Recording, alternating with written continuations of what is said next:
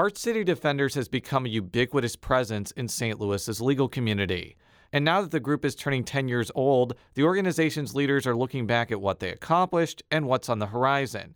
On this edition of Politically Speaking, St. Louis Public Radio's Rachel Lippman and I talk with Blake Strode and Jackie Langdon about Arch City Defenders' impact. Let's hit the music. This is Politically Speaking, the longest-running episodic podcast about Missouri politics. It's a little complicated in Bolivar because there is a Parsons family there. But we also knew that it was important to make sure that we got to where we needed to go. You know, if you walk in a room and you're getting ready to make a decision and everybody in the room looks like you need to stop. And right now what happens in the United States Senate is as critical as anywhere else in the country. I really want the state to succeed. Well, we want everybody to know that we're all working together. I just worked hard to try to build my name where I didn't have the money. And welcome to Politically Speaking. I'm your host, Jason Rosenbaum, a political correspondent with St. Louis Public Radio. Joining me in studio from St. Louis is Rachel Lippman, another one of the political correspondents. And we have two guests today. They're from Arch City Defenders. Our first guest is Blake Strode, Executive Director. And Jackie Langdon, the Director of Advocacy. And it's been 10 years since Arch City Defenders was created, and we're going to be talking about the impact of this very important legal organization on St. Louis and the rest of the country. I think we're going to start with a basic question. A lot of people that have followed criminal justice and criminal law probably know what Arch City Defenders are, but for people that don't, explain what your organization is and what it focuses on. Sure. So Arch City Defenders is a holistic legal advocacy organization, and our mission is really combating the criminalization of poverty and state violence against poor people and people of color in the St. Louis region and beyond. And we've really done that over the 10 years that we've been in existence. We've sort of developed four primary tools through which we try to accomplish that. And the first is what we call holistic direct legal services, which we can talk more about. Second, impact litigation.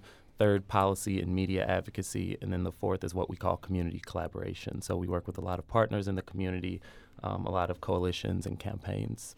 And from what I understand, the first couple of years, or the first maybe half, was sort of really more focused on that individual legal advocacy. And I'm wondering where the switch kind of came to focusing more on the impact, the bigger cases that probably most people know Arch City for. So I think I would say it was more of an expansion and evolution than a switch. We've always considered and still consider today the direct services to really be at the core of what we do, the relationships that we develop with individual clients, the way in which we do a holistic assessment of all of their needs, both legal and social, and really try to get all of those needs met. That has always been at the core of what we do, but what we've discovered over time is that there are systems at work that are oppressing our clients every day, and if we're not a part of that systemic fight to change those systems and institutions, then our clients are worse off. So we really have added on that more systemic advocacy, as you describe, over the years. Now, before we talk more about your organizations, I just want the listeners to know more about both of you and your background and how you got to Arch City Defenders. Blake, we'll start with you.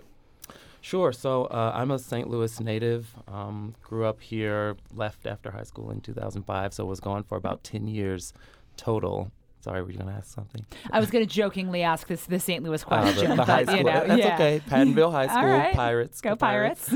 And came back as a Skadden Fellow, which is a 2-year fellowship in 2015. And really a huge part of what brought me back was the Ferguson Uprising and the sort of realization that for the kind of civil rights and social justice work that I was really committed to doing, my hometown was the best place for me to do that and to use my own sort of skills and apply my own passion. So that's what brought me back to St. Louis, and I was fortunate enough to discover Arch City Defenders at that time, which was really one of the only organizations that had a kind of deep understanding of systems like the system that was playing out in Ferguson due to the relationships that it had developed with clients over time.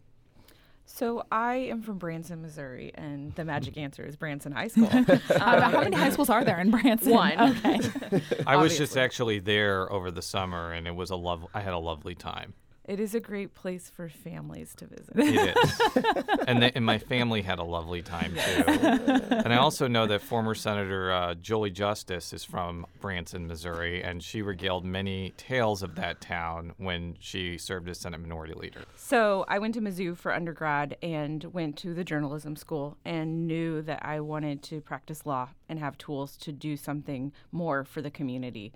And then decided to go to Mizzou Law School after journalism school and still wanted to do public interest and started working at Legal Services of Eastern Missouri in 2006, focusing on housing and homelessness work. And so a lot of the cases that Arch City saw and the impact that they saw the courts having on their clients were things I also saw at Legal Services. And so I saw that there was a gap in services and needs in the community that we weren't able to reach and meet at Legal Services. And so I was there for 10, 11 years before I joined Arch City. So I wanted to talk about some of the work that Arch City has done over the past few years. And I think that your organization got a lot of local and national attention after Michael Brown's death in Ferguson. Mm-hmm. And one of the things that Thomas Harvey, who used to work at Arch City Defenders, hammered home to me many times during that period was there was this focus on smallish and largely African-American and fairly poor towns after Ferguson that had been, I would say, engaging in practices that were not so good against black people and their citizens. But what he was trying to say was it wasn't just those towns that were bad actors. It was wealthier towns in the St. Louis region that also had problems with systemic racism and systemic governmental issues. And Arch City Defender ended up suing a lot of those towns. Yeah. I want you to kind of build upon that because I think for a lot of people that followed Ferguson, they may have thought that only certain towns in North St. Louis County were the problem when it really was a lot more systematic from talking with people in your organization. So I think there are a couple of elements to that. One is that, to your point, people focus on Ferguson, Pine Lawn, Wellston, Delwood, some of these smaller, really cash-strapped, tend to be overwhelmingly black. Ferguson perhaps has, of the ones I just named, is maybe 2/3 or 70% black now. And those were sort of the focus of a lot of the discussion following the killing of Mike Brown, following the Ferguson uprising. And to be sure, there have been horribly abusive practices in those towns of over-policing, over-ticketing, using municipal courts as ATM machines. That has been true in those towns for far too long. But one element is that there are other municipalities, to your point, like Maplewood, which we've sued now, Florissant, Arnold, Missouri is another town we've sued. There are other municipalities that don't fit the same profile that have engaged in the exact same practices. There are cities like Ladue, where you've historically had some of the largest disparities in terms of, if you look at their police stops, the racial disparities are really tremendous in a place like Ladue. We've seen incidents in Clayton recently. We had the Wash U students that were picked up by the police in Clayton. So this is not limited to any particular type of municipality in the region. It really is widespread. And it's not just something that we see playing out at the municipal justice level. So the place that we've actually now sued more than any other is the city of St. Louis. It's not any of these individual municipalities, although we have sued Ferguson several times. And the reason for that is that this isn't just a municipal justice problem. It is a legal system, criminal legal system problem. The way the entire system treats poor people and people of color is fairly consistent. Now, the particular manifestations of that look a little bit different on the municipal level than they do. Maybe we're focused on fines and fees in the municipal courts, and we're more focused on cash bail and the workhouse on the state level. But the system itself is pretty consistent across the board. I know that Jackie, did you have anything that you wanted to add to Blake's points? Or I think it's important for people to visit our local courts, especially our associate circuit courts, where other than municipal court, that's where most people have contact with the legal system. And just visit court, spend a day in court, maybe an hour, pick up a docket and pay attention to what's happening. People don't really realize what's happening in court. And also, you look at the demographics of the courtroom, and it tells you a lot about what's happening and how the structures are set in place to disproportionately impact a certain population. Give an example from a court watching maybe that you've done that most people who have never really had that contact with the court because they can talk their way out of the ticket, someone can fix it for it. What do you think people don't know about what happens in those courts that, as you put it, it's a legal system problem? So I'll give an example from landlord-tenant court, especially the pro se docket on Fridays. There are hundreds Which is people who are not going with lawyers. Yes, they don't. The landlord and the tenant are both not represented. And so what will happen is there's hundreds of people on the docket, and it's how can we get as many people through as quickly as possible. And so they have mediators there to help them kind of resolve their problems, with usually the end goal of being a consent judgment that's filed with the court. Well, most people don't realize what a consent judgment means. That could mean there's an eviction on your record. That means you could lose subsidized housing. But quickly, the issue is off of the court's radar and is no longer the court's problem, but could have long-term collateral consequences for an individual just from that one court appearance. The big thing I think that brought Arch City to the national attention was that white paper that you put out. Mm-hmm. If I remember correctly, you had done the work on it, published it before, and then republished it after Mike Brown's death. How much traction did Mike Brown's death enable you to kind of get with that? Because the issues were sort of like parallel. They weren't the same, but they were parallel. And I'm wondering if you guys know what the process was to be like, you know what? We're going to kind of seize this moment and take it sort of more broad from police-community relations. Yeah, well, there's no question there was a real kind of thirst for understanding following the killing of Mike Brown that the white paper was able to help sort of fill a void. So for those that aren't familiar, this white paper, which was released in, I think it was in August, they released it the same month, 2014, which was prepared by my predecessor, Thomas Harvey, who you've mentioned, our other co-founder, now Special Projects Director, Michael John Voss, and actually a number of interns that helped sort of collect data and put this report together. It focused on 3 cities. Ferguson just happened to be one of them. I think it was Ferguson, Bell Ridge, Florissant, I believe was the third. And it talked about this problem of over-ticketing of municipal court revenues generated in these 3 cities, of the number of warrants to the ratio of warrants to residents, and all things that became known after the killing of Michael Brown, that we had this situation in St. Louis County. You know, the most shocking number I always cite is in the St. Louis region of about 1.3 million people. There were, on the day Michael Brown was killed, 700,000 active warrants for arrest, which is just this shocking figure that you have, you know, 1 for every 2 people in the region. And that means there were entire communities, many of them focused in places like Ferguson, that entire communities were subject to arrest at any given moment in time. And so that white paper, which sort of laid these problems out, I think came to be a really useful tool for people to better understand why it was that so many people were angry at the system, why it was that so many people rightly distrusted the police and courts and jail officials, why it was that people saw the entire system as a racket, as a money-making scheme, because in truth it was a money-making scheme and has been for some time. And so I think we've seen a lot of improvement in that system and a significant, really significant decrease in the municipal court revenues and tickets and other things. But that, even just looking at that same number where it used to be 700,000, it's now over 200, I think 230 or 250,000 warrants today.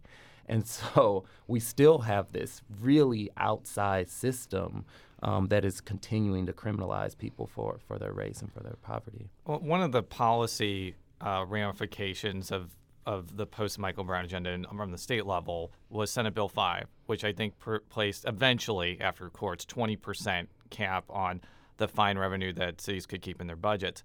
And the question I always had about that was, it goes back to my other question, 20% of fine revenue, it's going to happen in cities that have less diversified sources of revenue and that are poorer. And then those are going to be the primarily African-American municipalities in North County. Like the wealthier municipalities never even came close to hitting 20% or even 12.5%, but they were still getting lots of fine revenue. So my question, and the reason for that long windup was, do you think it was a mistake to go by percentage as opposed to like put a hard number of like, let's say you can only take $500,000 worth of fines as opposed to percentage? Because it did seem to like let a lot of wealthier municipalities off the hook compared to poorer ones. So, I think you're onto something. What I think overall about Senate Bill 5 is it was a pretty modest reform. That it was helpful in a number of ways, but pretty modest. And this is one of the ways, this 20% cap is one of the ways in which, for all the reasons you're saying, I think it's a pretty modest reform and that we should have gone much further. One of the things, we talked about structural reforms and called for structural reforms like the complete consolidation of the municipal court system in the St. Louis region. That would go much further than doing something like putting a 20% cap.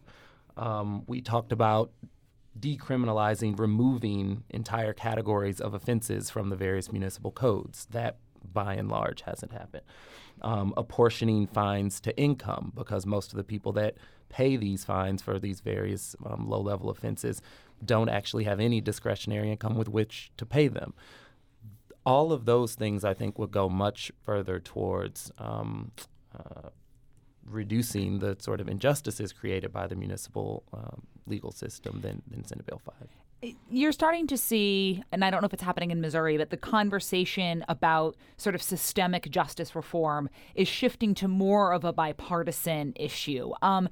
Is that happening the way it needs to in Missouri? Do you think there might be getting more traction to some of those systemic issues? And if it isn't, is it just something about Missouri that is keeping it kind of behind on those conversations?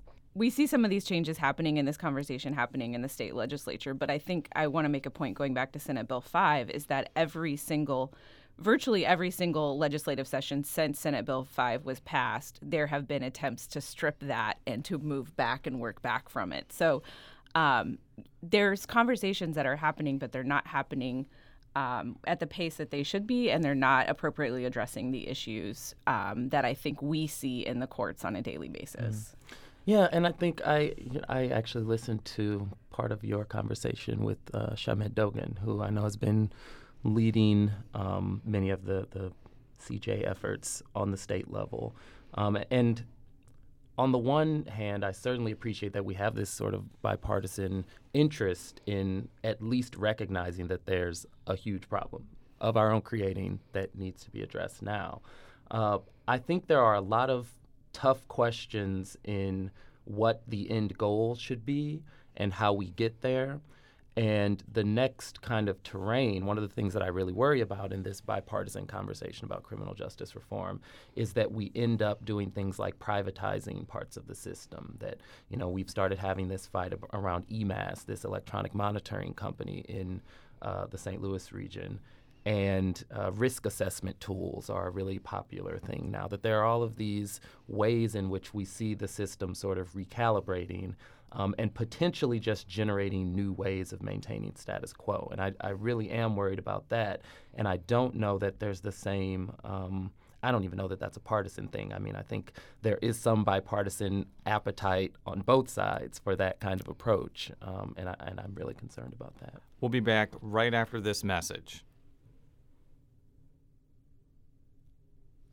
And we're back on Politically Speaking. I want to go back to one of the legal ramifications of Ferguson, and that was the consent decree that was by the Department of Justice. I've been making this point for years, and I am unmoved by anybody who argues otherwise. I think the Department of Justice made a monumental mistake by going after just Ferguson and not other cities in the St. Louis region. And I'm going to read a paraphrase from a 2015 article that I wrote. Throughout the last 7 months, African-American residents from all over the region have told their stories about police harassment and intimidation that has gone on for years. If the Justice Department ends up forcing only one city to change its police and municipal court, will the experiences of Black St. Louis residents really transform that much? I know I'm not supposed to give my opinions as a journalist. My answer to that is absolutely not, because if you experience things that you experienced in Ferguson and another municipality, and there's not the whole weight of the federal DOJ for the city to change, the pressure's not going to be there. So you've heard my observation. I want to hear both of you respond to that. Go ahead. Can we start? Yeah, I agree. All right, end of. But I want you. But Jason. Yeah. No, you are absolutely right. Of course, it would be ridiculous to think that the problems of Ferguson were limited to Ferguson, and Arch City issued a follow-up report to its initial report that was called "It's Not Just Ferguson," and it talked about other cities that were engaging in the same practice. It talked about this sort of broader structural view that I've been pointing toward in this conversation. We have to have the appetite to have a much larger, more comprehensive conversation about the way in which we have organized our society in this region, the way in which we have literally built institutions to maintain the status quo of poverty, of racial segregation, of overinvestment in policing and jails, of underinvestment in resources that actually do create conditions of public safety. That is much larger than talking about one small municipality in North County. And I think the reason that it's appealing not only for folks here, but for a Department of Justice to come in and just talk about Ferguson is because that seems more achievable. That seems like something we can actually wrap our arms around and point to a success. But to your point, it doesn't really make a difference for poor people and black folks here in St. Louis. Well, that was going to be my question. Did you ever, I don't know if you all interact. Jackie, did you have anything that you wanted to add that Blake had said in that, or? I think to Blake's point earlier, the system always recalibrates. And so we do see the spotlight and the judiciary and the federal government spotlight on Ferguson, and it's recalibrating within that spotlight. But we also see other municipalities that are not being watched or not being monitored, who really haven't changed their practices all that much in spite of the movement to make these legislative changes and rule changes. And commissions have been put in place to study and issue recommendations, but a lot of it is just maintaining status quo. We do need to talk about the fact that the Department of Justice that entered into the consent decree with Ferguson was much different than it is now. Mm-hmm. Although the attorneys are still the same from the case. It's still career DOJ lawyers handling that case. But yeah, to Jason's point, it is a much different focus broadly at the top of the... Mm-hmm. Yeah, so my question is, going from the Obama Justice Department to the Trump Justice Department, I mean, it goes without saying that there's monumental difference in how they view not just Ferguson, but broader issues that you're working with. What have you found the big differences, and what do you think that means for the future of so-called criminal justice reform? Well, I guess the future is also dependent on what the next DOJ looks like and the one after that. I mean, it's not good. When Jeff Sessions came in, and now, of course, AG Barr, it was clear that they had a different view of problems surrounding things like policing in America than did their predecessors. And, I think their view was pretty much that there are no problems with police except that police have too many restrictions on them and have a bad rap unfairly. And so they stated pretty clearly early on that they were not going to continue with these policy and practice cases like we had in Ferguson, that the department was going to set a different priorities. And I think we've seen that play out. And so there's just no, I don't know, to my mind, we're not operating under any illusion that DOJ is going to come in and save us and fix any problems. They're clearly not. I think they even made a formal policy stating that they weren't going to enter into consent decrees. So I think from the very beginning, they've communicated that this would not continue. And so I think that the DOJ has kind of made it clear that they're not working on our side of the reforms. Did that influence at all the shift now? I know you guys are still working on a lot of municipal reform cases. There's some that have been dragging on for 5, 6, 7 years. Did that inform at all, the shift at the Justice Department level, inform at all the changes now? You guys are doing a lot, I noticed, of police reform cases. I think you have 14 or 15 related specifically to the Stockley protests and then others. Was that part of the consideration, not any of the consideration at all? Or what led you guys to kind of say police reform is now going to be where we look and, patterns and practices there? I don't think we necessarily have a map on the wall and say this is where we're going to next. A lot of our work, all of our work is community driven. And so we identify the issues that the community and the people that we work with, our partners, bring to us, and we follow up with what their needs are and what their asks are. So it's not, we don't have necessarily a groundwork for the next case or the next issue that we're going to work on. Instead, it's what do they want us to do and what do we need to do. So in terms of some of those police reforms, I know you guys aren't involved in the class action cases, which would really be kind of the vehicle to do mass reform. But what are you hoping comes out of some of your individual cases and then those larger class action cases in terms of how policing, especially in the city of St. Louis, is required to change? Yeah, so one minor maybe correction. We do have one class action case in the policing sphere, which was filed back in 2016, if I'm recalling correctly, against St. Louis County and St. Louis County Police, which is a case challenging this practice of wanteds. And I think this is a really good example, actually, of exactly what you're talking about. For those who don't know, wanteds are essentially a police tool that's used by departments all throughout the region that they believe allows them to arrest someone and submit them to questioning without ever going to a judge and getting an actual warrant, without ever having what is legally called a judicial determination of probable cause. So we filed this case back in 2016, have been litigating it ever since. I won't bore you with all of the sort of procedural steps that we've taken, but that case is ongoing. But it's a really important example of a particular tool that is used. I mean, there are thousands of these wanteds are issued and executed every single year in this region that are, of course, disproportionately used, again, against poor people and black people in the region, that have the effect of completely ignoring the sort of constitutional rights of folks who don't have enough political power to avoid these abuses, and that is reflective of that sort of attitude that's carried out in policing every day. And that's why it was really important for us to bring that case in 2016 and why we're still litigating it. To your point, we have many more individual police cases, and I think, as Jackie said, that happened pretty organically. That really started in the wake of the Ferguson uprising because we had so many people in those moments of protest and of asserting their First Amendment rights that were then criminalized and subjected to physical abuse and arrest for doing so. And so that led to the first sort of series of mostly protest-related police misconduct cases, and now we've had a wave of those following on the Stockley protests that have done the same. And so the sort of, I think, practice and principle that we're fighting for in those cases, is not only that it's important to hold police accountable for their behavior and to hold them to constitutional standards, but also that it's really critical to be able to protect people who are doing the important civic service of raising their voices in protest and of bringing issues to the fore of our public dialogue, that we can't allow people to be criminalized in those moments and subjected to state violence. So the organization hits 10 years. I think it's coming up sometime in November.